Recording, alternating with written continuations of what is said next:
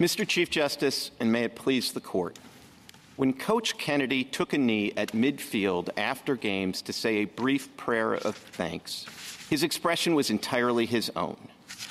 That private religious expression was doubly protected by the free exercise and free speech clauses. When the school district fired him for that fleeting religious exercise out of endorsement concerns, it not only violated the First Amendment, but it ignored a veritable wall of this Court's precedents that make clear that a school does not endorse private religious speech just because it fails to censor it. As much as the district would like to change the subject, the record is clear that Coach Kennedy was fired for that midfield prayer, not for any earlier practices. And the record is equally clear that the district's sole reason for its actions was out of endorsement concerns, not concerns for band members' safety or how many players joined the coach in the prayer. In fact, Coach Kennedy was disciplined for events at two games in particular, October 23rd and October 26th.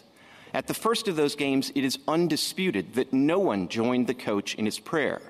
Nonetheless, that solo prayer was Exhibit A in his firing.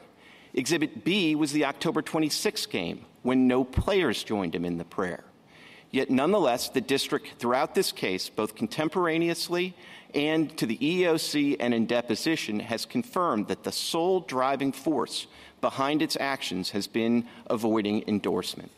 The Ninth Circuit held that the district's actions not only comply with the First Amendment, but are compelled by it.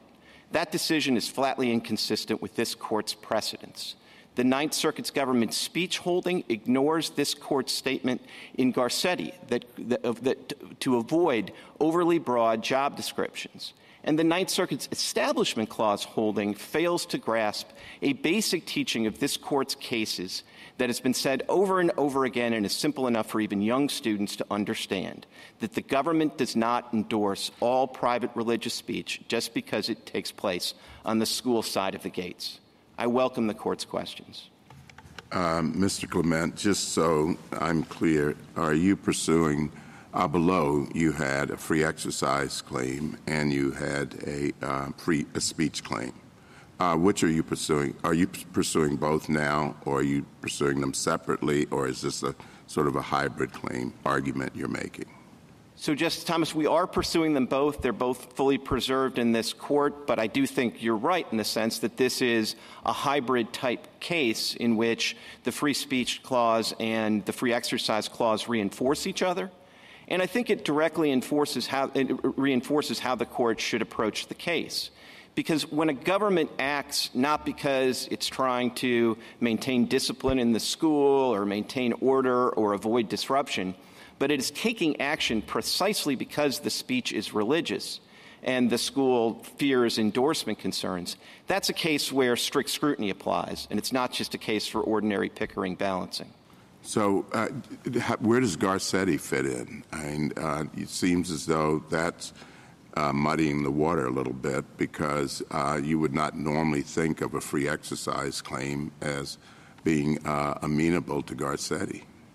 Well, I think that's a fair point, Justice Thomas. I guess if the statement really is the government's own speech, then I don't think you'd have the basis for either a free speech claim or a free exercise claim. It may be, though, that in deciding whether or not the coach's speech is his own speech or the government's speech, you might apply a slightly different test in the free exercise context than you would in the free speech case. But either way, I think we are comfortably on the private side of the Garcetti inquiry, because the Garcetti inquiry asks whether this is part of the coach's job duties. Well, we know it's not a part of his job, especially since the school district didn't know anything about it initially, and it objected to it, so it can't be a part of his job. Well, that's music to my ears, Justice Thomas, and I would say even beyond that, we know it's not part of his job duties for at least two other reasons. First of all, his job duty was not some all-encompassing responsibility for the players after the final whistle blew, because the record is clear that he was able to have a private conversation, greet a spouse, and do things like that. But how could you make a free exercise claim and say it's a part of his job? We're not. So we're saying this isn't part of his job. So it's private speech, and therefore, under free speech principles, it's subject to, in our view, ultimately, because the government's action is religiously based, it's subject to strict scrutiny. But we'd also say because it's not part of his job, it's private religious activity that's protected by the free exercise Mr. Clement, I have been trying to parse this out in a similar way to Justice Thomas, but let me just give you a certain number of hypotheticals and tell me when it becomes private and when it's still public. A teacher begins each of her classes with a silent prayer and an audible prayer. Now, when I say begin, bell rings, students are coming in, they sit down, teacher says the prayer privately or publicly. Is that within her duties as a teacher? I would think so, Justice Sotomayor. Why? Because it's during instructional time. It's during a time where she has instructional How about duties. before the bell rings? Students are coming in, she's reading the Bible. She's reading it out loud. Before the bell. Is it the bell that makes it within the time or not within the time? Well, I would say the bell is what makes your first hypothetical a relatively straightforward one. As to your second hypotheticals, because I think there's two things there. I think if the teacher were before the bell reading her Bible at her desk, either silently or barely audibly, that would be private speech, that would be protected. If before the bell, but while the students are all there, she's reading out loud to the class, I think that's kind of the edge case. Because so let's take it to the end of the class. The students are getting up. It is part of everyday life that as students leave, they stop and they talk to the teacher. She gives them some answers to their questions about the lesson. But instead of doing that, instead of waiting for those questions, she decides, I'm going to say a prayer. Is that within her duties is that personal, or is that still something that will be perceived as part of her workday? So, Justice Sotomayor, I think that's closer to the edge case, and I think what it would depend on, again, first of all, if after the bell rings she's reading the Bible, because she's free to do whatever she wants, and she chooses to read the Bible, and she does it either silently. But she's not free to do everything she wants. She's required, as part of her duties, to be available to the students and answer their questions. Well, then it might be a situation where in that hypothetical, where she's essentially supposed to be continuing to have some instructional obligations to the kids, and she's not free to text her spouse, check her email. Let's take that, okay? She's not free to do that because it's personal. She could do it, but it's personal speech, not religious speech, to text her husband or to check the internet. Could she be fired for texting her husband during school hours? Well, I think if I'm understanding the hypo right, if it's a neutral rule, doesn't single out religious expression. No neutral rule. This is if she does something that's private on office hours, this is her employer. Her employer says to her, don't do private things when you're working. And she does it anyway. Can she be fired? So that is a neutral rule, as you're explaining it to me. I think that's important to my answer. So I just want to make sure that's common ground. It's a neutral rule that you can't do anything private. But why does it have to be a neutral rule? Meaning, and this is why I'm getting to this example. She's on duty. She's on duty in the classroom. And the duty is not from the beginning of the bell to the end of the bell. The duty is while she's in the classroom. So why can't an employer tell an employee what they're permitted to do, personal or otherwise, during that time? And I ask this question because I'm analogizing it to this situation. I found it odd in your brief that you just kept saying the coach wasn't on the field during the game. But I have a dozen or more statements by your coach telling and admitting that his duties as coach weren't just during the game.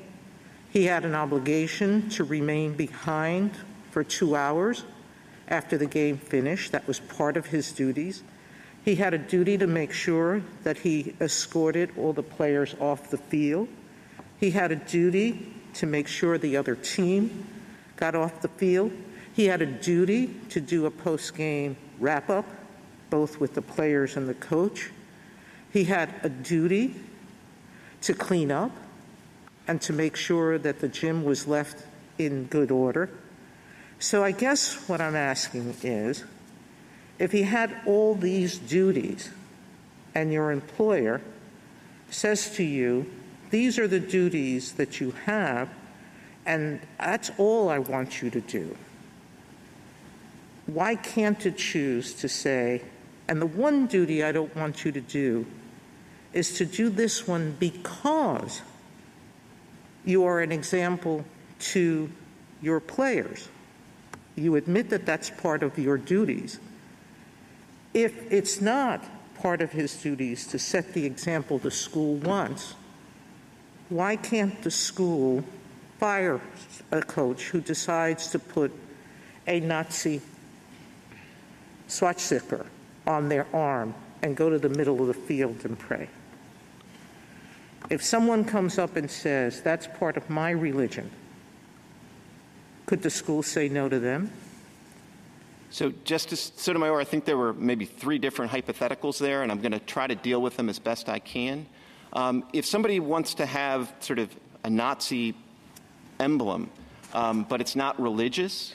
Assume it's religious. But if it's not religious... Assume it's religious. I'm happy to assume it's religious. If it's religious, that might be... If it's claimed to be religious, that might be one of the rare cases where you question the sincerity of the religious belief, because I'm not really aware of that religion myself. But assuming it's a sincere religious belief, there's no basis to discriminate on the basis of religion. And so the school might have to address that through a neutral policy, avoiding disruption. And if it's a neutral policy and doesn't single it out because it's religious, then that's something that would be evaluated under Pickering. Mr. Clement, can I... Mr. Clement, what if the activity on the field did not consist of this kneeling down briefly, but something more extensive, standing up on the 50-yard line, arms outstretched, engaging in audible prayer? Is your analysis and answer still the same?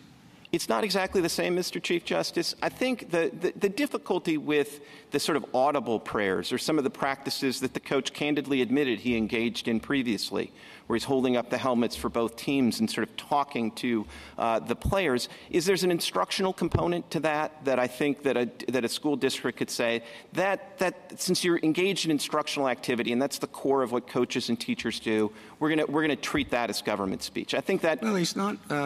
speaking to the players, as in the example you gave, but he's praying to God. So if there's not an instructional component to, if the players are doing their own thing in the end zone, for example, then I think it really becomes what the school is able to have a neutral rule.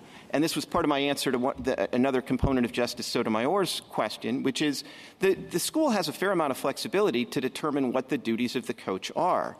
Here, they did not say that his duties were an all-encompassing supervisory role. And I suppose if the school district had one coach whose whole job was to watch those kids after the bell like a hawk and make sure they didn't get into any trouble, even a brief religious exercise by that individual might be inconsistent with their neutral job duties and a basis for the school to do something. But here, it's in the record, and I think undisputed, that the coach could do other things, other private things of a comparable amount of time, because this is a fleeting religious exercise. Even the school district described it as fleeting. But would Pickering apply, Mr. Clement, if in the Chief Justice's hypothetical, let's say he says the Our Father with arms outstretched, and it starts causing a lot of havoc in the stands, a lot of the things that, your opponents, your friends on the other side say that happened, that, the band members were being rushed, the head coach feared for his life. If his prayer of the Our Father caused that kind of chaos, would Pickering apply? If they said, for reasons of efficiency and school safety, we just can't have this?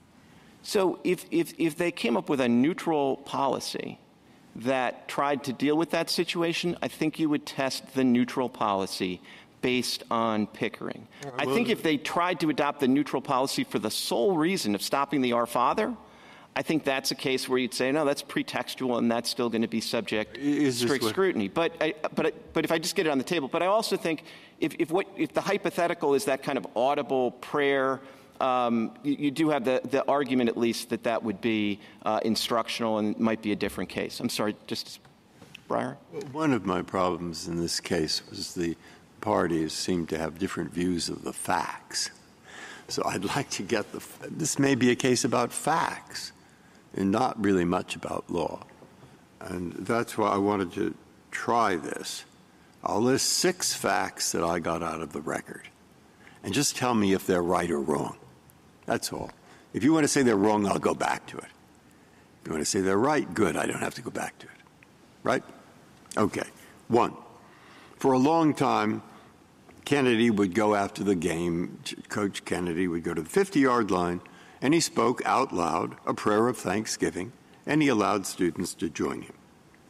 2, when the district learned about that, it wrote to him or told him, you are free to engage in religious activity, including prayer, but it has to be physically separate from student activity, and it has to be non-demonstrative.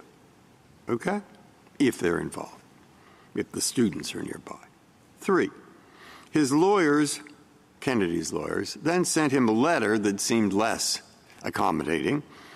It said, beginning on October 16th, Kennedy will continue his practice of saying audibly, just after the game, by himself, at the 50-yard line, an audible verbal prayer.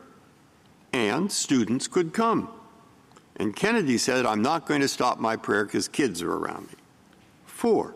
So am I supposed to stop you when something's not quite right in my... Just to make note of that. I think it's important if you look at the demand letter that was sent on October 14th. I'm about to do that. No, that's what you were just talking about. No, I'm not. This is before. I'm saying, correct. You're right. So in that October 14th letter, it didn't say that we want to pray with students around. It specifically said that the coach shouldn't have to flee from students if they independently and voluntarily come near him because the students also have First Amendment rights. Correct. But Kennedy in his letters said, I am not going to, in his deposition, I will not stop my prayer because there was kids around me. Yes, he said, that's Joint Appendix page 295. I'm not going to stop my prayer mid-prayer that I start by myself. All right, I'll go back and read that. I check it because I'm going to go back and read it.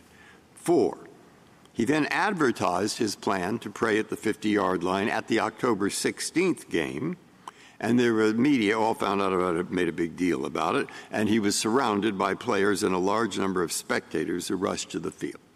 Well, and that's on October 16th. October 16th. Important to note that the only players that joined him on October 16th were players from the opposing team. Okay, it's opposing team. Got it. 5. Afterwards, the district said to Kennedy, well, you cannot engage in demonstrative religious conduct while you are on duty for the district. Okay? But if it's not going to be perceived as district endorsement, will accommodate it. For example, pray privately or inside the school building or on the athletic facility somewhere or in the press box. And you can do that before or after games. And the development of accommodation is an ongoing process, and we will discuss further accommodations. And the final thing, 6, is Kennedy never answered that letter. Okay. You've got the 6. Have you taken them in? Because there are a lot of them, and I'm sorry about that. But are they basically right with your exceptions that you said? Well, and I was just about to add exception 6, which is 7. But on 6, the record's not in the record because these kind of interactions wouldn't necessarily be in the record. But there were efforts by Kennedy's lawyer to negotiate with the school district, and they would not respond. And we pointed that out in a footnote in a reply at the cert stage. So this is not a situation where there is some asymmetry here that they were wonderfully accommodating, and we just refused to deal with them. There are lots of other facts that are in the record. that I think are highly relevant here, including that no student joined him on the field on October 23rd, even though that's one of two specific incidents for which he was disciplined, that no players joined him on the 26th, which is the other game where he was specifically sort of signaled out for his being fired. It's also, I think, important to recognize that after the game on the 16th, the letter was sent on the 23rd, didn't say anything about safety concerns, band member safety. It talked 8 times about endorsement. And then at the next home game, the only other home game in the record here, the 23rd, because the school district made clear that there weren't supposed to be people on the field, they didn't have a replication of the events on the 16th. It's also true, and Mr. I think Clement, important. I want to finish your sentence, but. Sure. I just had one more thing, which is that there were a number of these games, contemporaneously right before then, where the record is clear that he did engage in these kind of prayers when the players were singing in the end zone, and many of them were at away games, and there was no rushing the field, no circus, no incidents. I take it from your earlier answers that you're not contesting the right of the school district to discipline Coach Kennedy if he had been praying during the official, if you will, post-game talk. I think that's right. We don't take an issue with that. So that's like practice. If he were praying, if he were a math teacher and he prayed in math class, same. If he's a coach and he prays during the post-game talk, that the school can discipline him for. That's right, because it would be government speech. Just briefly, why? Because it would be government speech. Well, I don't really quite know why that's the operative question. Really, why? Why can the school discipline him? And I'm going to just sort of suggest and find out whether you agree that if you look at our prayer cases, the idea of why the school can discipline him is that puts a kind of undue pressure, a kind of coercion on students to participate in religious activities when they may not wish to, when their religion is different or when they have no religion. Is that correct? So, I think it's simpler than that, quite frankly. I think a lot of this Garcetti stuff is just not getting to the heart of what we care about, what our cases have long cared about in thinking about these questions, which is coercion on students and having students feel that they have to join religious activities that they do not wish to join, that their parents do not wish them to join. So I do think it really is as simple as the government speech, but I also want to be clear, again, as we're talking about the record here, this is not a case where the government took action because of coercion concerns. The record is crystal clear that they were concerned about endorsement. Yeah, endorsement, coercion, you're requiring a lot of a school board to try to figure out exactly which box in the Establishment Clause to put this in. With all due respect, I don't think it's asking that much for a school district to understand what this court has said repeatedly and said that even young students can understand. Assume that the school district had said the right things. They had said, we don't really like this because it is a form of pressure, a form of coercion. We're worried that students will feel he gets to put me into a football game or not. He gets to, give me an A in math class or not.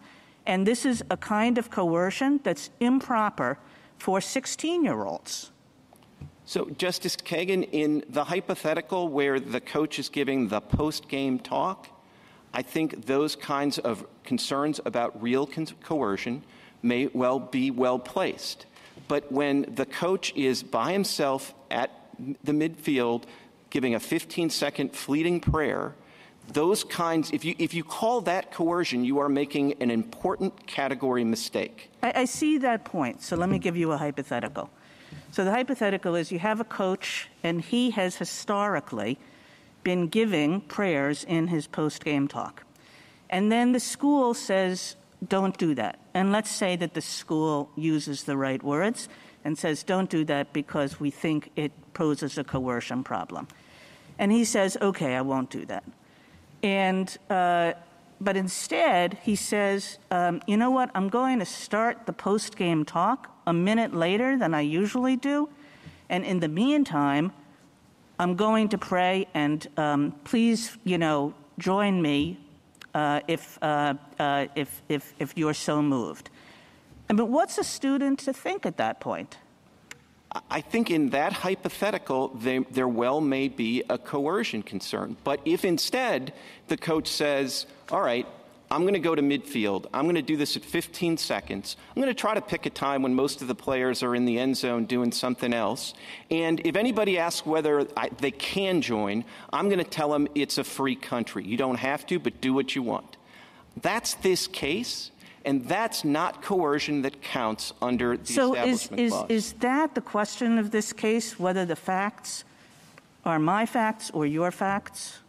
That's one of the questions in this case. But why it matters, and honestly, I think the record's crystal clear on this. I mean, we have a record this time around. I don't think the Joint Appendix and the rest of the record is ambiguous on this point. But the reason the factual difference is important is because if you don't distinguish between the two situations, then you're leaving teachers and coaches in a position where there's no material room for their free exercise of religion or their free speech, and that's exactly what this court said is not the case in Tinker. And so, and again, the reason it gets back to government speech, at least in my view, is because one technique that the Ninth Circuit used to approve this is one of these excessively broad job descriptions. And I think, with all due respect to Justice Sotomayor, her hypothetical built in this idea. If you say the job description of teachers and coaches is to be mentors, and if the mentors are religious, the students who depend on them for playing time and grades and all of the rest are going to want to curry favor, and they're going to engage in their own religious practices or conform, or at least feel pressure to do so. Mr. Clement, that's a recipe for no free speech rights at all. I do understand a claim that how adults respond to things is not often relevant. We don't have a heckler's veto in our First Amendment jurisprudence. But we have had it in our school prayers under the recognition of what Justice Kagan talked about, the fact that 16-year-olds can't be expected to be adults. What do I do with the facts that parents complain that their children wouldn't follow their directives, not because they wanted to pray, but because they felt pressure to pray? What do I do with the fact that when the coach was, the school explicitly said, students don't have to come if they don't want. Many of them didn't. Some still did, but many of them didn't. And what do we do with the fact that a coach from another team was the one who brought this to the school's attention? Because your client asked him and his players to join in the prayers. Don't those facts suggest the very coercion that Justice Kagan was talking about? So, Justice Sotomayor, to the extent they suggest any coercion, it's only vis-a-vis the pre-September 17th practices that were discontinued as soon as there was a candid discussion between the coach and the school district. And but I think Mr. Clement, the problem I have is your client is the one who publicized this debate. He had a right to. But once he did, and it created the disruption it did, why is the school stopped from saying this activity on the center field of the 50-yard line has created a problem where people believe that our continuing to do this, students believe, permitting you to do this, is interfering with our work as a school? I don't understand why a school can't do that. Well, a school can't do that because it sounds like awful lot like they would be sort of either retaliating against his protected speech or No, at they were least willing saying, to let him pray anywhere he wanted in the school. After the game, come back. He's the one who chose to publicize his prayer by doing it on the 50-yard line. He didn't do it on the side. He didn't just bow his head. He got on a knee at the very center of the field. I don't know of any other religion that requires you to get at the 50-yard line, the place where post-game victory speeches are given. What religion requires you to do it at that spot? So the coach's religion, and he felt, and nobody's questioned the sincerity of his religious beliefs. That he had to thank God. But why there? Briefly, Mr. Clement? His religious beliefs, he felt compelled to make his prayer there, and I don't think there's anything unusual about that. I mean, if a soccer player scores a goal, the soccer player will do a religious exercise, or Tim Tebow scores a touchdown. They do the religious exercise there. They're spectators watching it, but that's not what's driving the religious exercise. What's driving the religious exercise is that's where the event that the religious adherent is thankful for took place. Thank you. Justice Thomas, anything further? Justice Breyer? One quick question. I think from prior cases, the problem of prayer in school has been the fact that there are 54 different religions in the United States now. And so going back to the 18th century, 17th century, what we're worried about is maybe here it was a Satanist, but I mean it could be, the Catholics, Protestants, Jews, Shintos, Mohammedans. And one group thinks why this group is being favored by the school. The other one thinks, what about this one, and so forth. So we have a kind of neutrality. Now, it's the same question. Right after the game, right before the bell rings in the morning, the teacher, the coach, says, let us pray, prays out loud. And students join. And indeed, this one told all the press, so there were going to be a lot of people there. But leaving that out, this doesn't seem like a new problem. It just seems like a line-drawing problem about 50-yard line just after the game when the school said, don't do it on the 50-yard line, do it 10 minutes later. And do you see what's bothering me? And am I right about how to see the case? So I see what's bothering you, but I don't think you're right to perceive the case through that lens. There is a big difference between a teacher leading students in prayer out loud and allowing a benevolent neutrality and tolerance for a variety of views. Obviously, if a school district says it's fine to take a knee after the game, but it's not fine to turn to Mecca, or the Muslim student that scored and bowed towards Mecca is going to be disciplined, but not the Christian student that took a knee after scoring a touchdown. Those are problems. That's discrimination.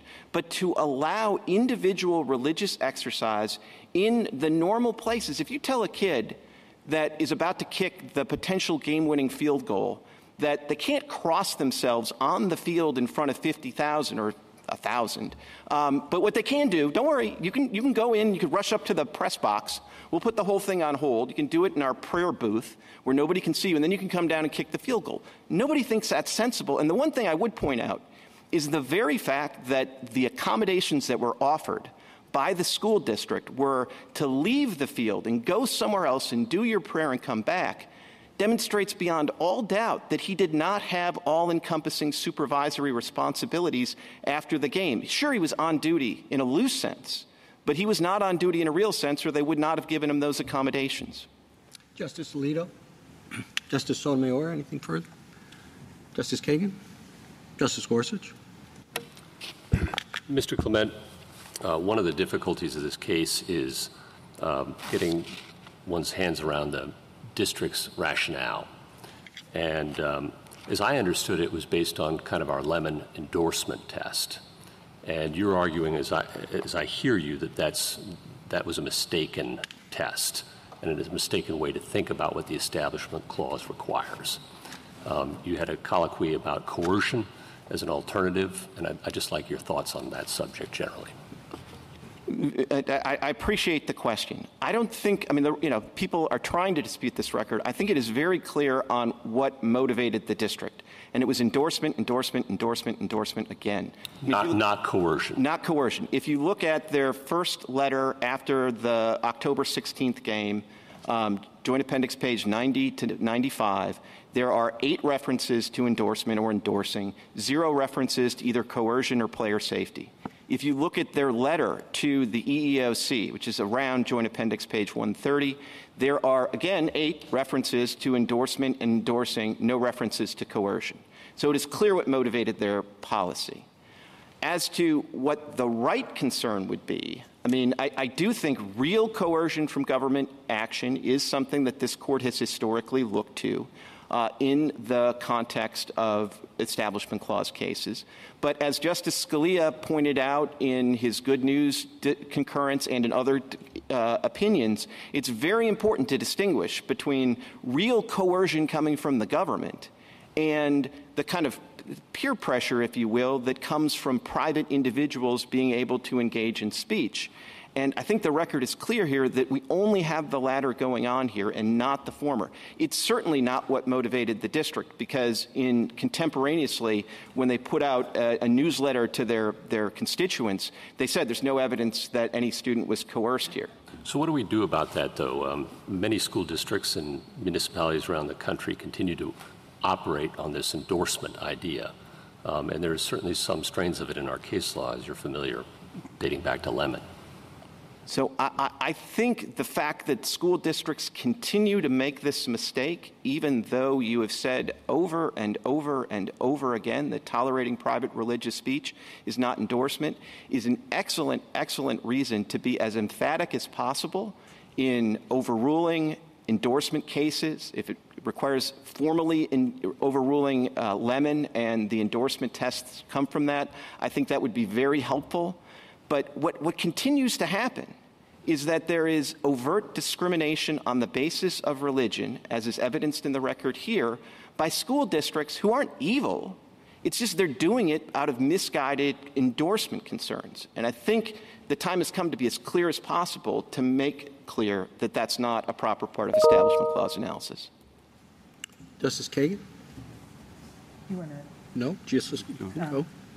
If you would go back to the coercion part of your answer to Justice Gorsuch, if I understood you correctly, you were saying, well, real coercion is where the government does it. And I want to understand that. Are you suggesting that a teacher in a classroom can say, well, you can't charge me with coercion because he separates himself from the school district? That's where I think the Garcetti line comes in, because if it's if it's government speech, instructional role, then that no matter what they say to try to distance themselves, the teacher and the coach can still be a source of coercion. But if it's really private speech, even though he says, this isn't the school district speech, and even though everybody knows that, actually, I mean, there must be countless times when a coach in the post-game talk or a teacher in math class where people would totally believe them if they said, I'm doing this as just me. I'm not doing this because the school district says it. But for me, this is super important to me, this prayer, and I hope you'll join me. Now, that seems to me to be coercive of 16-year-olds, regardless if they know that it's him and not the school district. He is the one who's going to give me an A or not. I guess it just depends. I mean, if you're saying that this happens in the middle of class, I might believe you. But if you're just saying, I mean, look, take a familiar example. It's Ash Wednesday. A teacher goes to morning mass, comes in with a big black mark on his or her forehead. Is that coercive? No, because nobody's asking the students to participate at that point. They don't have a choice of participating at that point. But it's a very popular teacher, and they're going to have that teacher in the afternoon's class, and there's a noon mass that they might be able to get to and get their own black mark, and then they'll be favored students, and that teacher is the one they get a recommendation for. I think we can draw lines like that, What's that? I think we can draw lines like that and know the difference between those two things. But know the difference when a teacher who has historically tried to bring prayer into a classroom setting says, you know what, I understand that there are all these Supreme Court cases against me, so what we're going to do is we're going to have a little bit of a break, 5 minutes of a break, so we can all regroup. And I'll be praying during that time. So, Justice Kagan, obviously there's going to be room in a jurisprudence for pretext going both ways. And I also think there ought to be room for understanding that in this area, given the current state of this court's jurisprudence, there's room for mistakes on both parts. So I think it would be profoundly mistaken to say, well, another coach, Coach Kennedy Prime, he could engage in this exact same religious exercise, but because he engaged in this previous exercise and candidly cooperated with the district, we're going to say that there's some sort of like a taint of prior practice, and he can't engage in the religious exercise. Justice Kavanaugh? I want to pick up on Justice Kagan's and Justice Gorsuch's questions. The district said the sole reason it was doing this was to avoid Establishment Clause problems, correct? Correct, and was specific to endorsement. Okay. And then to pick up on Justice Gorsuch, the Lemon endorsement test, that has not been applied by this court in several decades in cases like Van Orden, Town of Greece, American Legion. At least I've said I don't think there is such a test in our case law anymore, the Lemon endorsement test, correct? Sure, but it's a stubborn fruit, and I don't think just pushing a pencil through it has done the trick. I mean, you really have to slice it in half and make clear to everybody. There have been individual opinions, but we haven't applied it in the cases. I take your point, but I think Justice Kagan's point is there's a whole separate body of cases involving schools, and so Engel, Lee versus Weissman, and Santa Fe.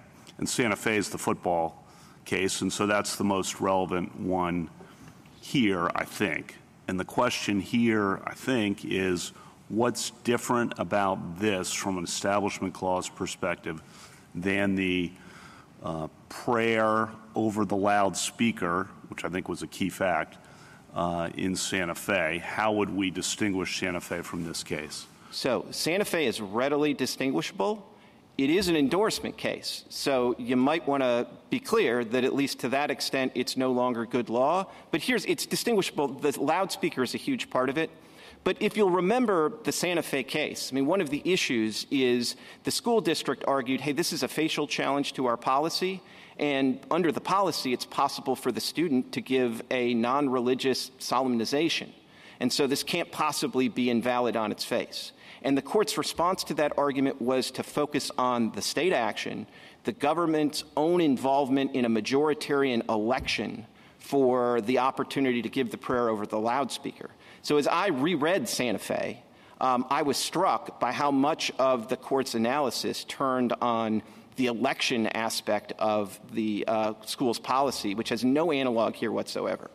But to give a concrete example, I do think if the coach goes to the loudspeaker after the game, there's a much stronger argument that that's government speech. And also there's, just to pick up on Justice Kagan's point, then you have the captive audience that seems to be at the heart of Engel, Lee versus Weissman, and Santa Fe. And the question really is what's different here. You can answer that in any way you want, but just...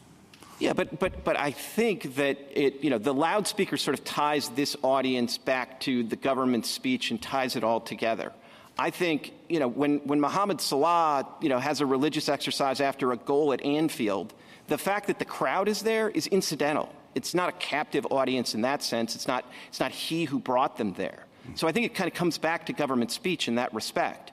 And I think when the coach takes this 15-second fleeting prayer at the end of the game with no loudspeaker, barely audible, it's radically different from the use of the loudspeaker and is much similar to Mohamed Salah, Tim Tebow, all of those things. Or think about what happens when a player gets injured on the field. I mean, it's common practice at all levels of the game, public school, private school, you take a knee. The coach takes a knee. The players take a knee. Many of them presumably are praying for the player's health. Some of them are not. Some of them have their own religious traditions. But none of that is coercion, not in the real sense, and none of it violates the Establishment Clause. What about the player who thinks, if I don't participate in this, I won't start next week, or the player who thinks if I do participate in this, I will start next week, and the player wants to start?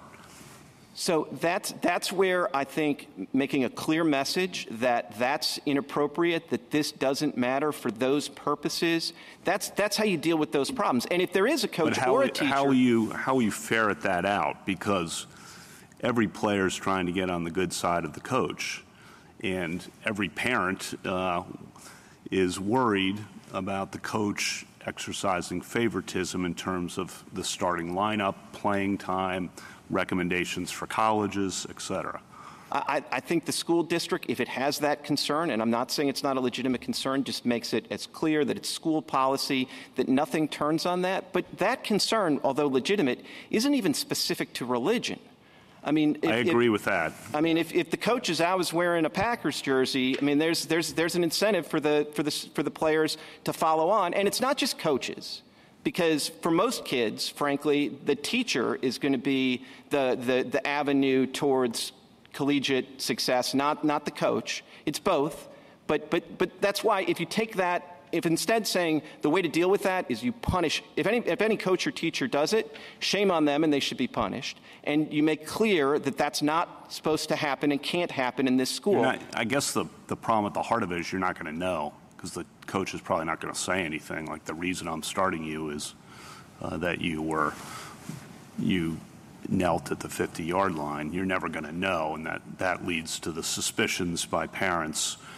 I think I'm just playing out what the other side is saying here. The suspicion by parents that the reason Johnny's starting and you're not is he was part of the prayer circle, and that suspicions. I don't think you can get around. That's a real thing out there, and that's going to be a real thing in situations like this. I don't know how to deal with that, frankly, though. Well, if it's a real thing, then there's really, as I see it, there's sort of two alternatives, right? You can work really hard to dispel it, or you can say, well, that's a possibility. It's not limited to coaches. It's not limited to religion. So we're going to effectively overrule Tinker and say that, if you're a teacher, you can't do anything sufficiently expressive that students could try to mimic it in a way that curries favor. One last question, and you mentioned this, it's not just religious speech that would trigger issues, it's others. So to your argument that this is private speech and therefore Garcetti, how do you handle the hypothetical, again, of the coach who goes out and wants to unfurl the political banner at the 50-yard line, or wants to put on a political message at the 50-yard line after the game? So if the reason that the school district is acting is because of disruptive, or even just because it's political speech and it wants to take action, that's Pickering. They can do that. So those are sort of an easy case. I also think like flags are kind of, I know they're fun hypos, but they're easy cases because there's kind of no reason to unfurl a flag other than to communicate with your message, your audience. And that's not true of this kind of prayer. It may be very important to somebody to do it in the place where the activities took place. It may be that incidentally there's an audience there, but it's nothing inherent in the event for it to be sort of shown off to the audience. And I don't think you can really say that about unfurling a flag. Thank you. Justice Barrett? Let me pick up on that, Mr. Clement. This is, as Justice Thomas asked you at the beginning, both the free exercise and free speech claim. Who is he communicating to? God? Like, where's this speech? I think he is communicating to God. And so that would trigger the First Amendment protection. Under both the free speech clause and the free exercise clause. Well, I understand the free exercise part of it. But, even if he's not communicating to an audience, so he's completely silent, he just takes the knee, that's protected speech, even if he's not trying to communicate to anyone around him, just to the Almighty. Absolutely. It's Okay. expressive conduct, or speech. Second question is to this coercion point. Let's imagine that Coach Kennedy runs a Young Life group. And he has many players, and many other kids in the school, but many of his players, because they really admire Coach Kennedy, come to his home for these Young Life meetings. And many of the concerns that Justice Kavanaugh is identifying are present. A lot of the players come because they think they're going to get more playing time if they come and show up and participate in this Christian youth group. I take it your position would be that that's entirely private speech, and even if there's a coercive component to it, that the school can have nothing to say? Well, I think that if the school has a concern about that kind of activity, after-school activity, wholly off the school grounds, I think the way, if it really had a concern with that, it could try to deal with it through some kind of neutral policy. If it said, well, we're sufficiently concerned about that, we're not going to let any teachers have any kind of outside events at their house or something, then I think that would be a neutral policy. Somebody could try to test whether that's consistent with Smith or whether Smith's good law, but those are all different issues. But I think, another way that the school can deal with these kind of issues, if it's not pretextual and just designed to root out religion, is to have neutral rules that say, okay, we get it, there are some concerns. But the one thing I think that's clear from this court's cases is that you can't have a prophylactic rule that says, there might be some problems. And so the way we're going to solve the problem is to forbid a lot of protected speech. Ashcroft against Free Speech Coalition, among other cases, says that that's verboten. And I guess I'm gathering from your response that you would treat that Young Life example as basically subject to the same kind of analysis as Justice Kagan's examples of, a disclaimer before class, this isn't instructional, or maybe it's before the bell, like Justice Sotomayor asked you before. Purely private speech, not endorsement. Nobody could mistake it for government speech. And any coercion would be, maybe it's there, maybe it's not. Just as in the Young Life group, maybe it's there, maybe it's not. I think that's right. And again, if there's a lingering concern, the option I think that's still on the table is a neutral rule that sort of avoids those situations. Because again, it really, as you sort of articulated, if there's a concern, it really isn't a concern that's specific to religion in any way, shape, or form.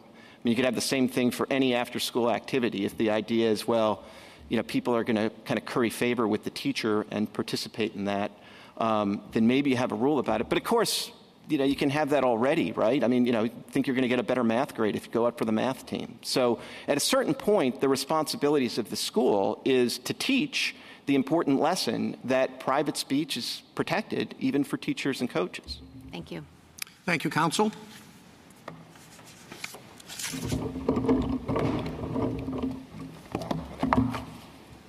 Mr. Katsky? Mr. Chief Justice, and may it please the court, no one doubts that public school employees can have quiet prayers by themselves at work, even if students can see. If that were the issue, there wouldn't be a case here because the district allowed that. But that wasn't good enough for Mr. Kennedy. He insisted on audible prayers at the 50-yard line with students. He announced in the press that those prayers are how he helps these kids be better people. And after the district closed the field to the public, he expressly permitted legislators and others to join him. Under Garcetti, those are the functions of a coach, not a private citizen. But even if not, under Pickering, Kennedy's rights would still have to be balanced against the district's interest in controlling its events and messages, protecting the religious freedom rights of the students and their parents, and managing the workplace. Some of these kids were just 14 years old. Mr. Kennedy's actions pressured them to pray and also divided the coaching staff, sparked vitriol against school officials, and led to the field being stormed and students getting knocked down. When Mr. Kennedy repeatedly ignored sincere efforts to accommodate personal prayers, what was the district to do? If a math teacher knelt and said audible prayers in class just before the bell, the school district could act. Coaches have far more power and influence, especially at the time and place of those traditional post-game speeches. To win, Mr. Kennedy would need this court to whittle Garcetti to nothing and toss Pickering aside and disregard students' rights and ignore the need to maintain control over school events. Doing any of that on Kennedy's hypothetical facts would be ill-advised. To do all of it would be extraordinary. I welcome the court's questions. Counsel, if the coach, instead of taking a knee for prayer, took a knee during the national anthem because of moral opposition to racism, how would your school district respond? Would that be a Garcetti? Would that be government speech? Well, Well, Justice Thomas, if, for instance, the coach goes to the center of the field in front of everyone during the national anthem, absolutely that is government speech. But on Mr. Kennedy's theory, it's private speech, and more than that. How is that government speech? Would you explain that to me? Sure. In Garcetti, this court made clear that the test for government speech is a functional test, not a formalistic one, to determine whether the speech is pursuant to one's job. That has to entail looking at the manner, the time, and the place of the speech, and how reasonable observers would see it, whether they would view that as speech as a government employee. And so in the hypothetical that you just gave, that's the sort of thing, given that moment during the national anthem in the center of the field, and making this public act and public statement, that would be regulable. But what if the school district, as it did here, objected to that conduct before it took place? How could that be government speech? Normally when I think of government speech, the government has a message and someone is communicating that message. How would it be government speech if, as it's happened in this case, the government objected beforehand? A couple of responses, Your Honor. The first is that what the government speech test gets at is the recognition that school districts and other governmental entities have to be able to control their programs, and when they hire somebody to run that program, they have to make sure that it is their message that's being communicated. And under Mr. Kennedy's test, not only would so many things qualify as private just because the job description doesn't say, if you go out to the center of the field during the national anthem, you are allowed or are not allowed to make political speeches. That becomes private, and it gets even worse for this reason. On Mr. Kennedy's theory, if the motivation for that act of protest against police misconduct is political, then it's subject to Pickering balancing. And yet, if it is the motivation is religious, it gets strict scrutiny. That makes no sense, and it is also inconsistent with this court's consistent holdings that political and religious speech have to be treated the same way. Political speech gets strict scrutiny in other contexts, but government employees are different. There has to be a balancing, and to have a different rule for religious speech would be impermissible viewpoint discrimination. Counselor, here this morning, your opening argument and in your brief as well, you focused a lot on the facts. Coach Kennedy publicizing the dispute, announcing in advance his plans, some of the consequences that came from that. What if all that were off the table? It's simply the coach going out to midfield, kneeling, taking a knee, and that's it. No dispute about who's responsible for cutting off the negotiations, take out the media stuff. Would the school have any problem in that case, or would the case be just the same? Well, Your Honor, that is certainly a closer question. If there's no history, no practice, no expectations of the students, but if the prayer is still going on at the time and in the place of those critical post-game speeches and at that moment, we think that's government speech. Now, if I'm wrong about that, then there has to be Pickering balancing, and then the question is taking really seriously Mr. Kennedy's, in that case, if it's private, free speech and free exercise rights, but also bearing in mind how this affects the religious freedom rights of the students and their parents. I gather that's, I'm sorry, go ahead. Excuse me, I was going to say, and all the other concerns, like the question whether this could be disruptive of the event, could it cause a stampede or not, all those things have to figure in, and that's why both Garcetti and Pickering are practical tests.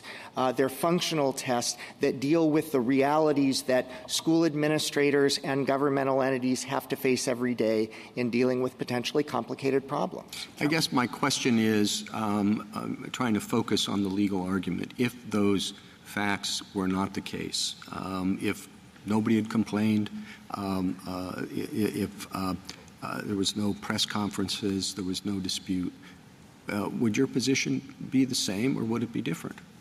Well, both with respect to the Garcetti and with respect to the Establishment Clause concern? Well, if for instance, the coach is kneeling on the sideline, or if the coach is going to that place in the center of the field, when the students are heading back to the locker room or the bus, like he did for a month after the district's September 17 letter, then that wouldn't be reasonably perceived as government speech, and the district wouldn't have substantial interest in regulating it. But the situation here directly implicates the power and authority of the coach, which is awesome. The coach determines who makes varsity, who gets playing time, who gets recommended for college scholarships. The students know you have to stay in the good graces of the coach if you have those aspirations. And so coaches, even when coaches say, "Oh, there's an optional workout on Monday, Tuesday, and Wednesday afternoons after school," you can bet that to the students that's not really optional, and especially not if the coach has gone to the media and said, having daily optional workouts is how I make these kids better players or better people. Counsel, I appreciate a lot of what you just said there, but we have to analyze our Establishment Clause precedents first, because I think the district court said that the district's sole reason for doing this was to avoid an Establishment Clause violation. Right. That is what the district court said. That was incorrect, Your Honor. But also, let me just take it there for a second. On the Establishment Clause point, the Lemon endorsement test, we haven't applied. I don't think that is a test anymore. We haven't applied that in 2 decades, and so I don't think that helps on the Establishment Clause side. On the schools cases, Santa Fe ultimately, I think, is the case. And Mr. Clement was saying this goes beyond Santa Fe in terms of extending the Establishment Clause, because it's not over the public address system. It's not the same facts situation that we had in Santa Fe, where it was to everyone in the crowd by the school over the public address system. So we shouldn't, I think he's saying, shouldn't extend Santa Fe, which itself extended Lee versus Weissman, which extended Engel. We shouldn't extend it further to this situation. Can you respond to that? Certainly, Justice Kavanaugh. In the first instance, yes, this situation is different because this is the coach. That was a student speaker in Santa Fe, and that has to make all the difference in the world. It's not. It doesn't mean that a coach has no free speech or free exercise rights, but it does mean that the pressure to conform at that moment of those critical post-game speeches, and with a 7-year. Excuse me. Wouldn't those cases suggest, so, that there's a difference between the coach in the locker room? I got it there. The coach in the huddle, I got it there as well. But when the players are dispersing after the game, I guess I'm not sure how it's that much different from Establishment Clause perspective than Justice Barrett's hypothetical about the coach who is part of a group that has meetings off campus. I guess I'm not sure from Establishment Clause purposes how those two things are distinct. Well, in the first instance, this wasn't after the students were dispersing. That was when Mr. Kennedy had prayers from September 17th through his demand letter on October 14th. And what that demand letter said is, I've had a practice that didn't substantially change for 7 years, and I want to continue that. And he spent what's a page and a half in the joint appendix in that letter saying, and students have to be able to join there too. Take the 10-26, the last game, as an example. We don't even have to go to homecoming where the crowd stormed the field, but Mr. Kennedy there went out. This wasn't, I'm sorry to interrupt, this wasn't, huddle up team, which is a common coach phrase. That wasn't this, right? No, but does the coach have to say that for the students to miss that? And there's something else going on, too, which gets back in part to government speech and in part to the religion clause concerns, is that what Mr. Kennedy did at that October 26th game is he ahead of time gave special permission to 2 legislators and some other people to come onto the field to have a prayer circle with him on the 50-yard line. It was fully visible to students. And then, as part of the arrangement, was to turn around and have one of those state legislators address the team, which he did. Mr. Caskey, let me ask you to give me your analysis of the following set of facts. Forget about all of the complicated facts in this case. A football game ends. The coach is not required at that point to go to the locker room with his students. It's not part of his duties at that time. He is allowed to remain on the field for a period of time. He is allowed to walk onto the field. He does that by himself.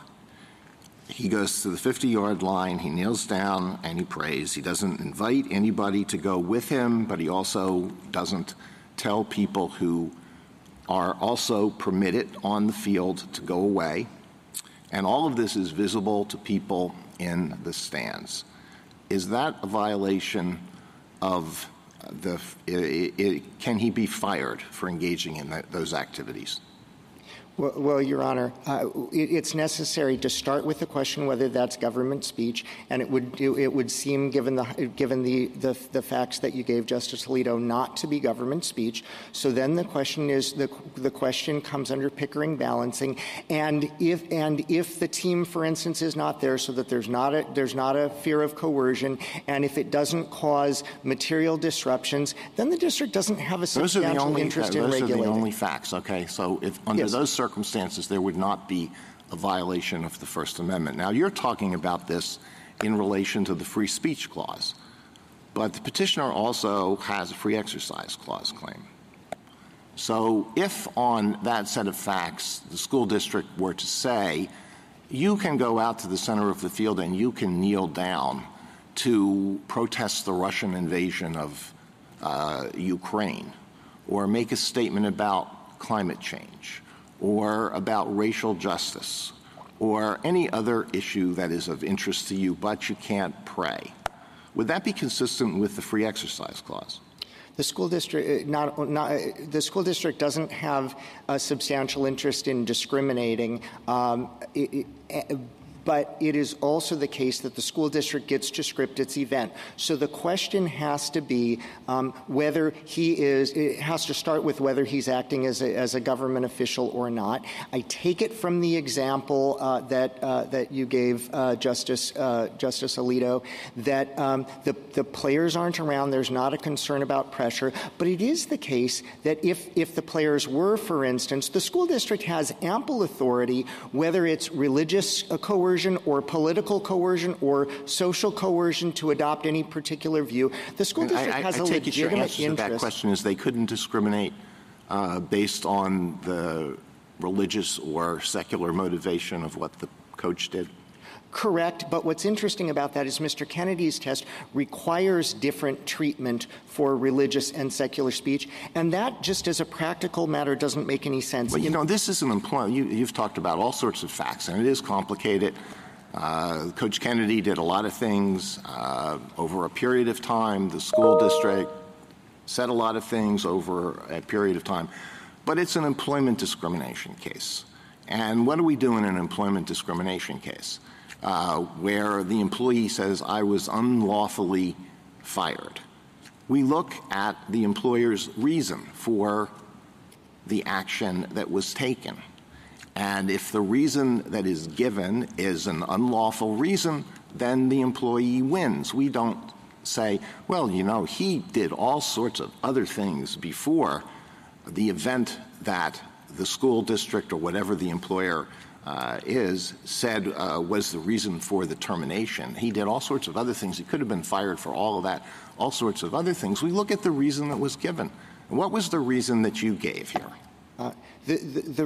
Although the reason in the last letter was about religion concerns, it isn't the case that the court looks only at the given reason. In fact, it's quite the opposite. This court made clear in St. Mary's against Hicks and Reeves against Sanderson that it's necessary to look at the whole record to determine whether an employment action was improper, and that goes for both the employer and the employee. And here there was an enormous pile of evidence that the school district acted on other concerns: safety of the students, control of its program and message, and the worry about the storming of the field. Let me list just five places in the Joint Appendix for that as examples. It's in the Joint Appendix, page 51, pages 92 and 93. I know you want to make this very complicated, but it's your argument that if the employer gives an unlawful reason,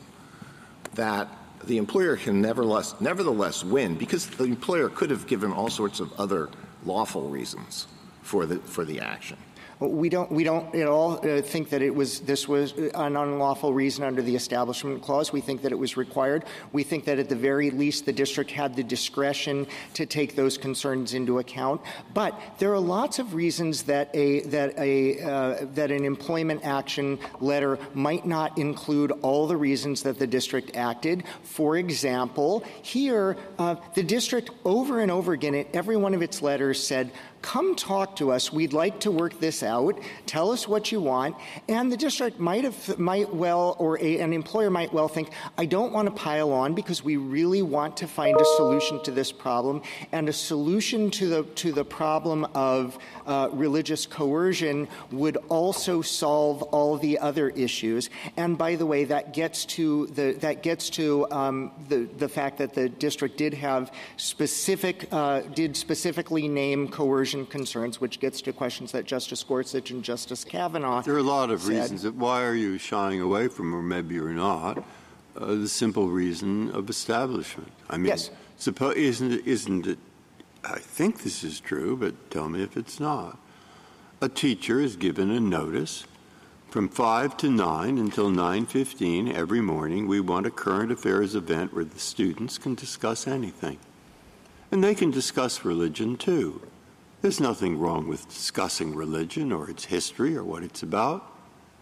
But one thing you cannot do is actually pray, right? And the teacher prays. Purposely, deliberately. There's nothing wrong with prayer. It might be a great thing. It is. But the district doesn't want prayer between 9 and 9:15 is all. Though every other thing can be discussed. Does that violate something in the Constitution or the law? And why not? Absolutely not. It does not violate anything. All right, why not? Well, for a couple of reasons. I will start with the Establishment Clause, but I want to work backwards to the issue of government speech as well. I mean, it's in other words, you have no reason not to turn to the Establishment Clause. And the cases that you would cite would be what? Well, starting with Engel against Vitale, and by the way, Pierce against Society of Sisters as well, because the court made clear there and consistently since then that parents have the right to determine the religious upbringing of their children, and government officials can't interpose themselves and interfere with that. So one of your points is we don't have to reach all these complicated issues Correct. either. We can simply say the question is whether just after the game, on the 50-yard line, the coach praying is sufficiently like the teacher praying between 9 and 9:15 in the morning that there is an Establishment Clause problem, and that is a legitimate reason for bringing in discipline when it's not followed. Now, if we don't agree with that, you're going to go to 10 other things. Okay, I've got this right. Yes, and Justice Breyer, this was in the particular context of that long history of his conduct and the expectation and the pressure on students. But it's not audible to all the players, and so you're relying on it, I think, being visible. here. Audible also, Your Honor, not to all the players, because they're not all there. They don't have to be there. It's not a team event in terms of a huddle locker room situation. You're relying on it being visible, and then the question is, how far does that go? A coach does the sign of the cross right before the game. Could a school fire the coach for the sign of the cross right before the game? If the coach is doing it while not making himself the center of attention at the center of the field, it's perfecully fine. Well, the coach is standing. The team is out there for let's say a basketball game or football. Let's stick with football game. Teams are out there, and the coach is visible to everyone and very publicly makes the sign of the cross. Can the school fire the coach for that? If the coach is addressing the team and that's the way he starts it, the district can act. But districts don't have an interest in firing people willy-nilly. Addressing the team loads the hypothetical. He is visible to everyone in the crowd and to the players, standing a little bit on the field from the sideline as coaches do, and very visibly does the sign of the cross. The reason that both Garcetti and Pickering involve flexibility is to take account of the line drawing here, and that one doesn't seem so hard if it is the coach not making himself the center of attention, not addressing the team. Then it would be permissible, and it's protected if it's not government speech. I don't know how we could write an opinion that would draw a line based on not making yourself the center of attention as the head coach of a game. What this court has said, what this court has made clear about government speech, actually gives that line, which the court said the court has made clear that the functional analysis requires looking at the manner, the place, the time of the speech, and how a reasonable observer would perceive it. And yes, that's not a categorical absolute, but for good reason, because the real practical problems on the ground that school districts and other government employers have to deal with don't lend themselves to absolutes, and they certainly don't lend themselves to absolutes where the very same conduct by an employee can be either subject to either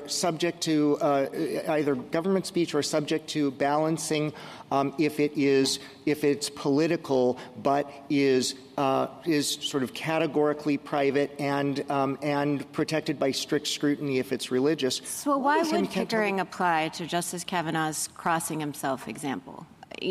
I guess let's imagine it's just a free exercise claim. Have we ever applied Pickering balancing? I don't think anybody.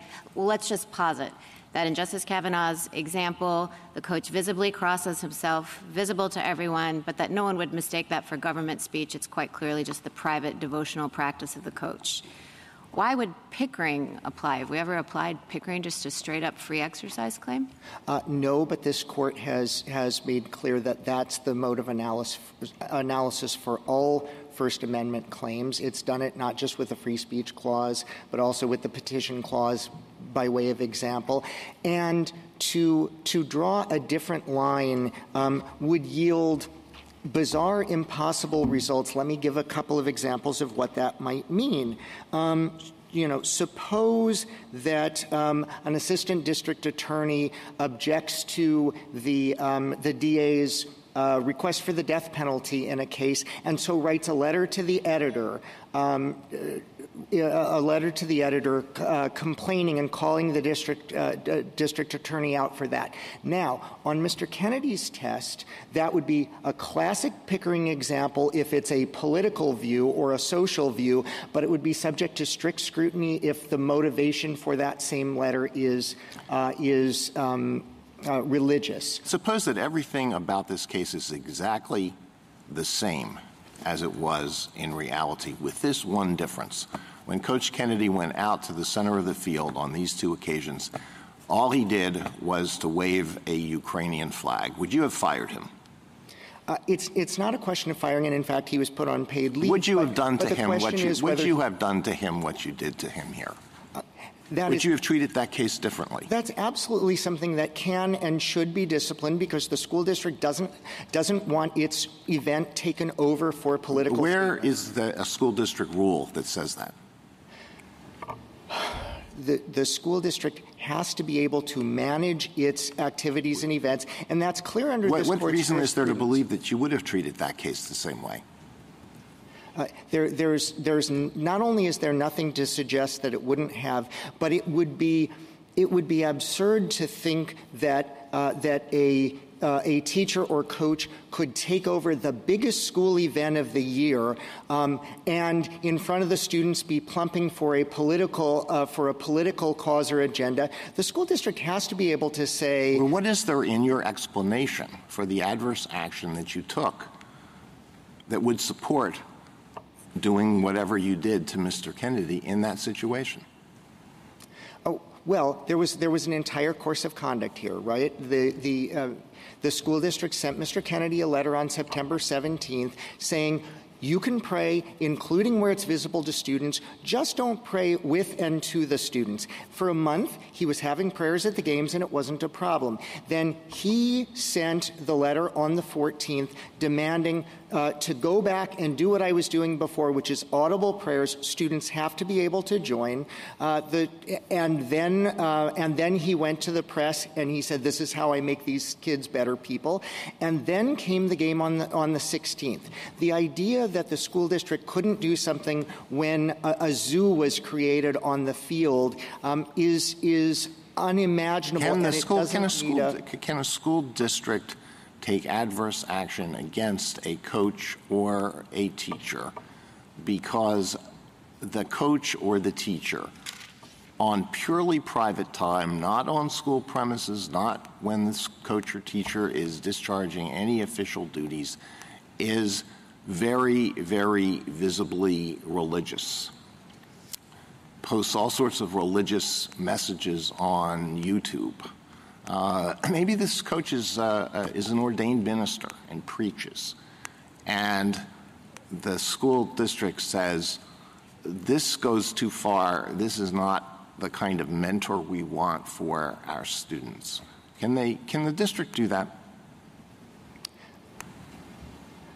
Usually no, but it's not an absolute, and that's why Pickering is flexible. Let me give an example for why that would be the case. Because, look, students' views of what is official and what is compulsory. Your district came really close to the Ninth Circuit in its earlier opinion, thought that was a justification for what the school district did. Kennedy's not a good mentor for the students. What the Ninth Circuit clarified in its second opinion what it meant in its first, but the real point is that to students, whether the coach is acting as a coach doesn't turn on the niceties of government speech doctrine. Suppose that the coach on his personal Facebook page says, in my 20 years as a coach, I have never had a student do well or make varsity who doesn't pray with the team before every game. That's a situation that it's surely private, but it's also surely coercive. It raises Establishment Clause concerns and all sorts of other concerns. That's different from my example. Pardon? That's different from my example because there's quite an express statement that you better pray and agree with my religious beliefs, or you're not going to get a starting position on the team. What that shows, though, is that there certainly can be private speech that puts on improper pressure on students to conform religiously or otherwise, and also and that's why the test has to be practical and functional. There can't be this categorical. On Mr. Kennedy's view, there would be that's not just private, but there's also strict scrutiny, and that would make an impossible standard for school districts to deal with these real problems. Well, I don't really understand the answer. Suppose the coach has got all sorts of political signs on the front lawn of the coach's house. They fire him for that reason? No, but no one would view that as government speech, number one, and no one would view that as a message being conveyed to students, something that they might benefit from or are supposed to go along with. No student could think that. No student could think that if I don't agree with, if I don't say things in class, write things in my papers that agree with the coach or the teacher, or I say something that's contrary to what this teacher feels really strongly, that's going to hurt me. The question, no student could think that? The question isn't whether no student can think it. The question is whether a reasonable observer should think it. It's an objective test. And compare that situation with, for example, the teacher putting up those signs in the classroom. That shows that the school district could certainly be concerned about that pressure on the students, that they feel like if they don't voice the opinion that's up on the wall there, that they might be penalized for it. And the district can make the decision that that is going to regulate that, which will require, on the one hand, if that is private, recognizing the very serious First Amendment interests of the employee, but also recognizing the need to not to have material disruptions in class, the need to avoid coercing students to adopt a particular political or social view, or interjecting the dissension in the school that may cause. Justice Thomas, anything further? Just a minor question. Initially, I asked you about the coach taking a knee during the national anthem, and you said that, of course, that could be regulated. Do you have any examples where, in fact, that has been done in your school district? That situation has never arisen, Justice Thomas, and that gets to the attempt to call this religious discrimination because the particular act that the school district had to deal with happened to involve religious what expression. I'm talking about is I'm interested in something that we agree could be regulated, and whether or not there has been disciplinary actions. So far as I'm aware, that situation hasn't presented itself, but it is hasn't also presented itself, or it hasn't been addressed. No, hasn't presented itself, Your Honor. There are certainly situations in any school district where there are things that warrant discipline, but there was nothing, so far as I am aware, and certainly nothing in the record to suggest that anything like that ever happened here. Justice Breyer? Justice Alito? Justice Sotomayor? Justice Kagan? Of course. Counsel, I just want to make sure I understand the school policy, minor point. But on Joint Appendix 28, it appears that teachers are forbidden from either encouraging or discouraging private student prayer. Is that right? Yes, Justice. So the coach was forbidden from discouraging private student prayer. Absolutely. Okay. And then suppose, let me just ask you this on the Establishment Clause. Do you think the right question that we're supposed to ask is whether the activity was coercive of students? You mentioned coercion many times. Yes, both coercion and endorsement have mattered since Engel, but let me give some of the places that show coercion in the record. I understand. The district expressing concerns about coercion, but please. Let me ask you a hypothetical then, if you think both are relevant. Yes. Let's say this court, in a case, saw evidence that the school district was focused solely on Lemon and in the endorsement test and not coercion. And suppose the court thought that Lemon had been buried. What then should we do if we thought coercion were the appropriate test but hadn't been applied by the school district or by the court below? Remand for the lower courts to decide that question. And here there would be plenty of basis to show the school district's contemporaneous and expressed concerns for coercion. That would not be a basis to decide for Mr. Kennedy. This was on summary judgment. It would be then there would be fact questions for presumably for trial about what the coercion was. Why is it that the school district so emphasized Lemon? I understand your point that there might be bits in the record otherwise. But as Justice Kavanaugh has pointed out, this court for decades now has resisted attempts to rely on Lemon in cases like this. And it does seem like there's an awful lot of record suggesting reliance on Lemon. Well, the school district was following the precedents of this court that continue to be precedents and haven't changed. But again, it very much had in mind, and for instance, in its September 17th letter at JA 44, it specifically mentions that the talks needed to be secular to avoid alienation of any team member. That's talking about coercion. The school district referred to indirect coercion as well in the question and answer document and in the earlier statement to the community at the times of the September 17 letter to Mr. Kennedy and the October 28th letter. Well, the October 22nd letter, for example, it does speak about how a reasonable observer might perceive government endorsement of religion, even though it had pretty clearly disavowed Mr. Kennedy's activities by that point. What do we do about that? Well, in the first instance, as I said earlier, this court has made clear that in employment cases, one has to look at the whole record. I'm talking about an Establishment Clause, counsel.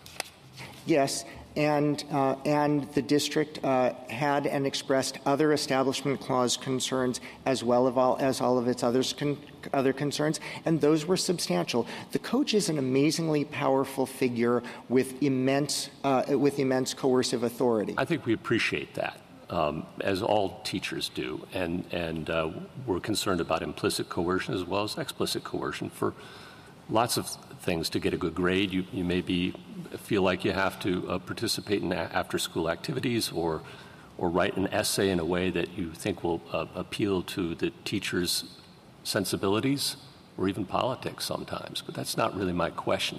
My question is, if we thought that the school district misunderstood the Establishment Clause teachings of this court, what should we do? Well, we still think that two things that the case at that point should be remanded because of the contemporaneous evidence of coercion and also all the other reasons that the district acted. If we think the other reasons the district acted are post hoc rationalizations that weren't presented below, or at least the district court found the sole reason was this Establishment Clause reason, what do we do about that? Well, this was on summary judgment. The district court made what Mr. Kennedy's reply brief calls a factual finding at a time when a factual finding is improper. There was plenty of record evidence of all the other reasons that the district acted and expressions either to Mr. Kennedy or to the community of concerns.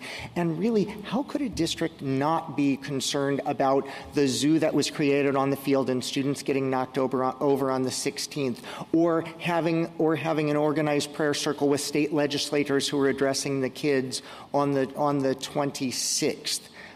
These are the things that the superintendent's amicus brief describes all the concerns that school administrators have to deal with in the school context. So the district court that ruled in the district's favor was mistaken when the district court found it was the sole reason. It wasn't mistaken for this reason.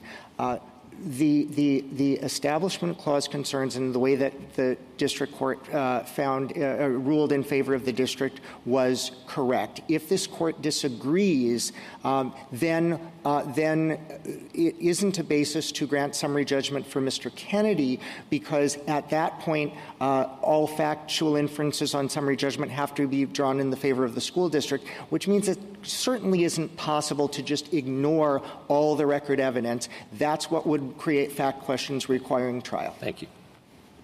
Is Lemon in this case? I mean, do we have to decide Lemon?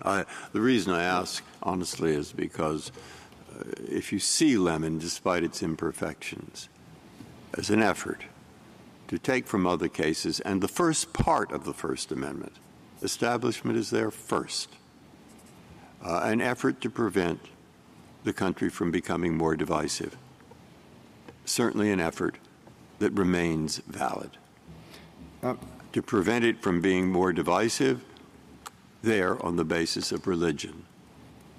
Now, if that's reconsidered, and you've read a lot on this, how many cases will we be calling into question if that part of it is reconsidered?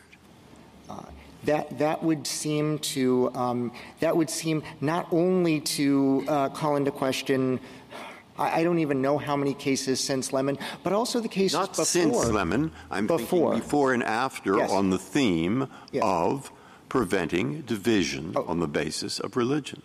Yes, that would certainly apply to, I think, at least all the school cases that the court has had, and I want to say I think that's particularly pertinent because of if the court looks, for instance, at the amicus brief of the members of the Bremerton community and what dissension it caused there, or look at the amicus brief of the East Brunswick School District personnel for the immense, horrible divisions and attacks that were caused there, or look at the footnote in Santa Fe where the court described the need of the district court to order people to stop trying to find out who the Catholic and Mormon families in that case who were pseudonymous plaintiffs, to figure out who they are because of the harassment risks.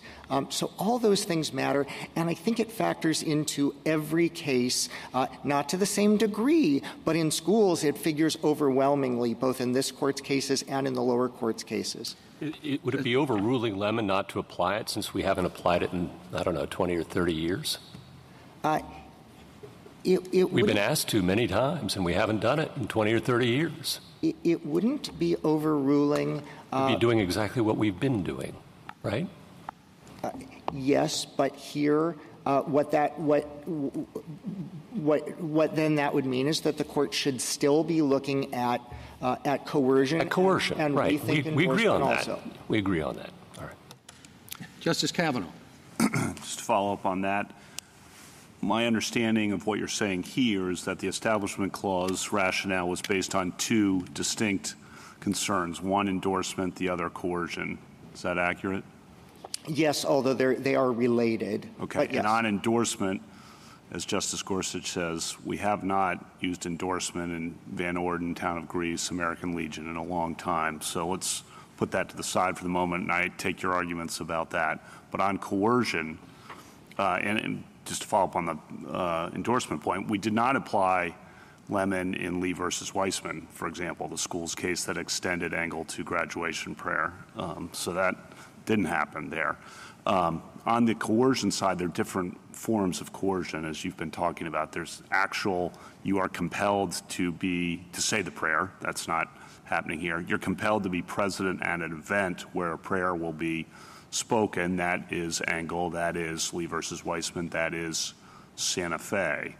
But I think you're not saying that here either. You're saying there's kind of an implicit peer pressure, subtle coercion, implicit coercion. If I'm wrong about that, tell me. But that seems a different concern than the Lee versus Weissman, Engel, Santa Fe concern, and seems to run into the line drawing problems that you and I were discussing earlier. So whatever you want to say in response to all that. The term that this court used in Engel was indirect coercion, and this court very much said that in the public schools, indirect coercion matters too. Indirect coercion of students, I believe it said, of members of minority faiths to conform to a religious practice is an Establishment Clause violation.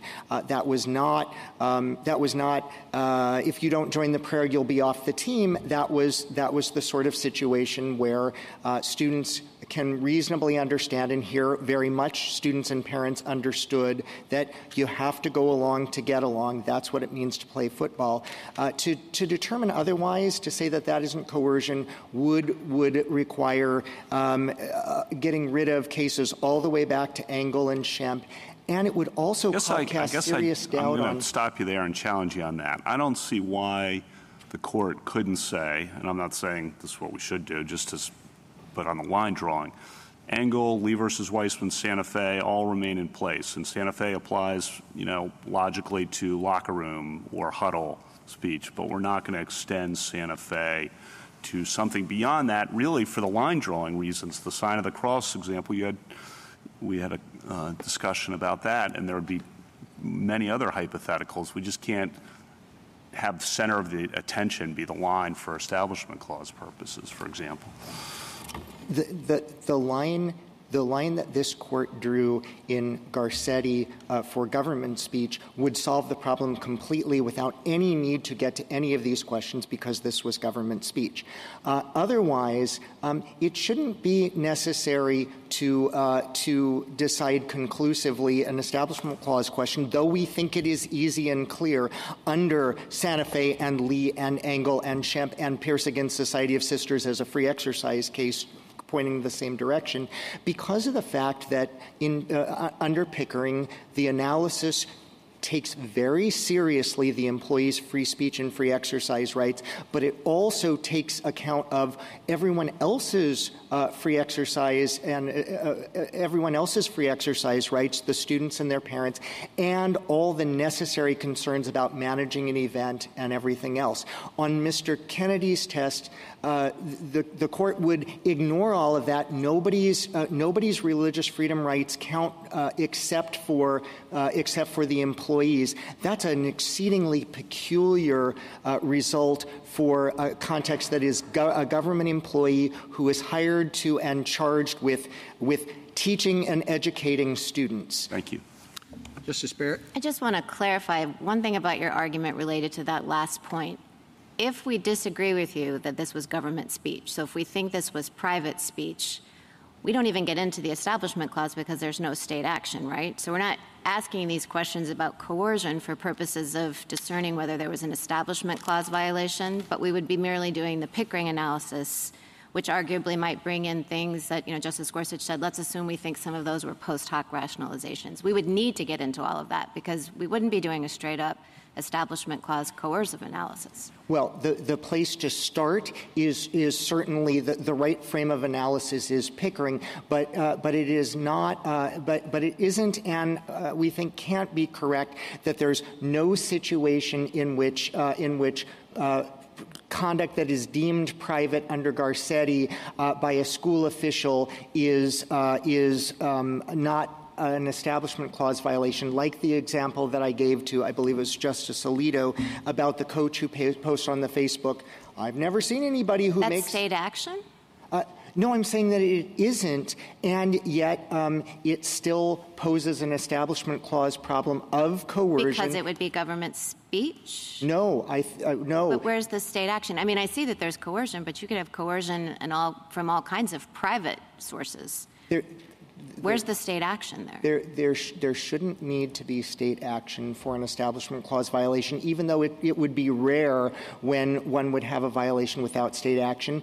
There is here, of course, there is state action not only because he's a public employee performing his duties in a place in time where only he can and in a way that the students expected that to be, but also the school district has conferred authority on him, which everybody there knows. All that being said, though, we think the real point is that not only does it not need to be, not necessarily have to be functioning as a government employee at the time of the speech for it to raise Establishment Clause concerns, but it also raises all sorts of other concerns that under Pickering the school district has to be able to address. I get also, your Pickering yes. argument. I just didn't understand how there could be the Establishment Clause violation absent state action. But thank you, you answered. Thank you, counsel. Thank you, Your Honor. Rebuttal, Mr. Clement? Thank you, Mr. Chief Justice. Just a few points in rebuttal. First, in terms of the correct test, don't think the correct test when the government explicitly discriminates on the basis of religion is Pickering. Religion is different. In the context of free speech, we're used to saying, well, if you just spoke over there, you had alternative methods of communication, time, place, and manner, there's some flexibility on that. That doesn't happen in religion because it's a compelled, sincere religious belief. If you tell a Muslim if they could just reorient themselves in the other direction, you're denying them their religious exercise. So you need a test that is fit for religion cases, and strict scrutiny provides that. If you want to give courts and district courts, rather school districts, guidance, the last thing you should do is replace jurisprudence that's becoming clearer and could be made clear in this case about discrimination against religion and the Establishment Clause and replace it with Pickering. Balancing test doesn't provide guidance. The only thing worse than Pickering, I suppose, would be a center of attention test. And that doesn't actually capture the real-world examples anyways. Right after Mohamed Salah scores the goal, he is, of course, the center of attention, and he engages in a religious exercise. Right after Tim Tebow scores the touchdown, he's absolute the center of attention, yet he engages in a religious exercise. It's private, it's permissible, and the government can't stop it. Second, in terms of Santa Fe, we've discussed this a bunch, but my friend on the other side does say, well, wait, this is worse. This is coach speech, not student speech. But you can't strip away all the context of Santa Fe. If everything else were the same, sure, the fact that it was coach speech would be worse. But it's not all the same. That case, the student was using the loudspeaker as the winner of a majoritarian election to be the designated spokesperson for the school. This case, it's the coach engaged in his private religious exercise. He happens to pick that point at the center of the field. He's actually not the center of attention if you look at the videos, which are in the record, but because there's lots of other activity going on, but that's his religious exercise. It's protected. Now, third, the record here, I mean, people seem like they dispute everything, but the record speaks for itself on this case. There are 3 games that are particularly relevant. The 16th, the homecoming game. That's what my friends describe as the circus, the media circus, people coming onto the field. Well, there was a letter sent in response to that game in particular. It's at Joint Appendix pages 90 to 95. It uses the phrase endorse and endorsing and raises endorsement concerns 8 times. It talks about safety concerns 0 times. It talks about coercion concerns 0 times. That's the 16th. Then, by the 23rd, that's a game that is one of the 2 games on which the actual discipline turns. That's a prayer where no one joins the coach in his prayer. The 26th is then the next home game. They have a much better security system that time. They've addressed that pretextual problem, and there's a prayer. No player joins it from either team on the 26th. Yet the 23rd and the 26th are the prayers where he's disciplined. He was not disciplined for having a state legislator on the field. That's simply not what happened in this case. And again, the record speaks for itself, not just contemporaneously. As I said, the score in the letter sent after the 16th game is 8-0. Endorsement 8, other concerns 0. But then, when they lawyer up and have their lawyer send a letter to the EEOC at pages Joint Appendix 132 to 142, what concern do they express as their stated sole driving consideration? It is, again, endorsement, 8-0. 8 mentions of endorsement. Nothing else is mentioned. So I'll finish with this point. Please do not remand to the Ninth Circuit for an application of the coercion test. There's no evidence of coercion contemporaneously. Joint Appendix 105, the school itself stressed no evidence of actual coercion. The only evidence that showed up later was a couple of parents complaining about their students who had to turn their back on the team or separate themselves from team activity, obviously directed at the pre-September 17th activity that's no longer at issue in the case. There's no evidence of coercion in this record. But worse still, I mean, my client has already waited 6 years to get his job back. And if you imagine the parallel for this is a race case where the lower courts, both lower courts said the sole reason the government acted was because of race. But yet we think it's okay because there's this compelling interest. If this court took that case up and said there's nothing to the compelling interest, it wouldn't send it back down to see if there was some other reason when the courts had already found the sole basis for the action was on the basis of race. Here, the record is clear. 2 courts that didn't agree with much of what we said the sole basis for the government's actions here were religion. That is not something that should stand. Thank you. Thank you, counsel. The case is submitted.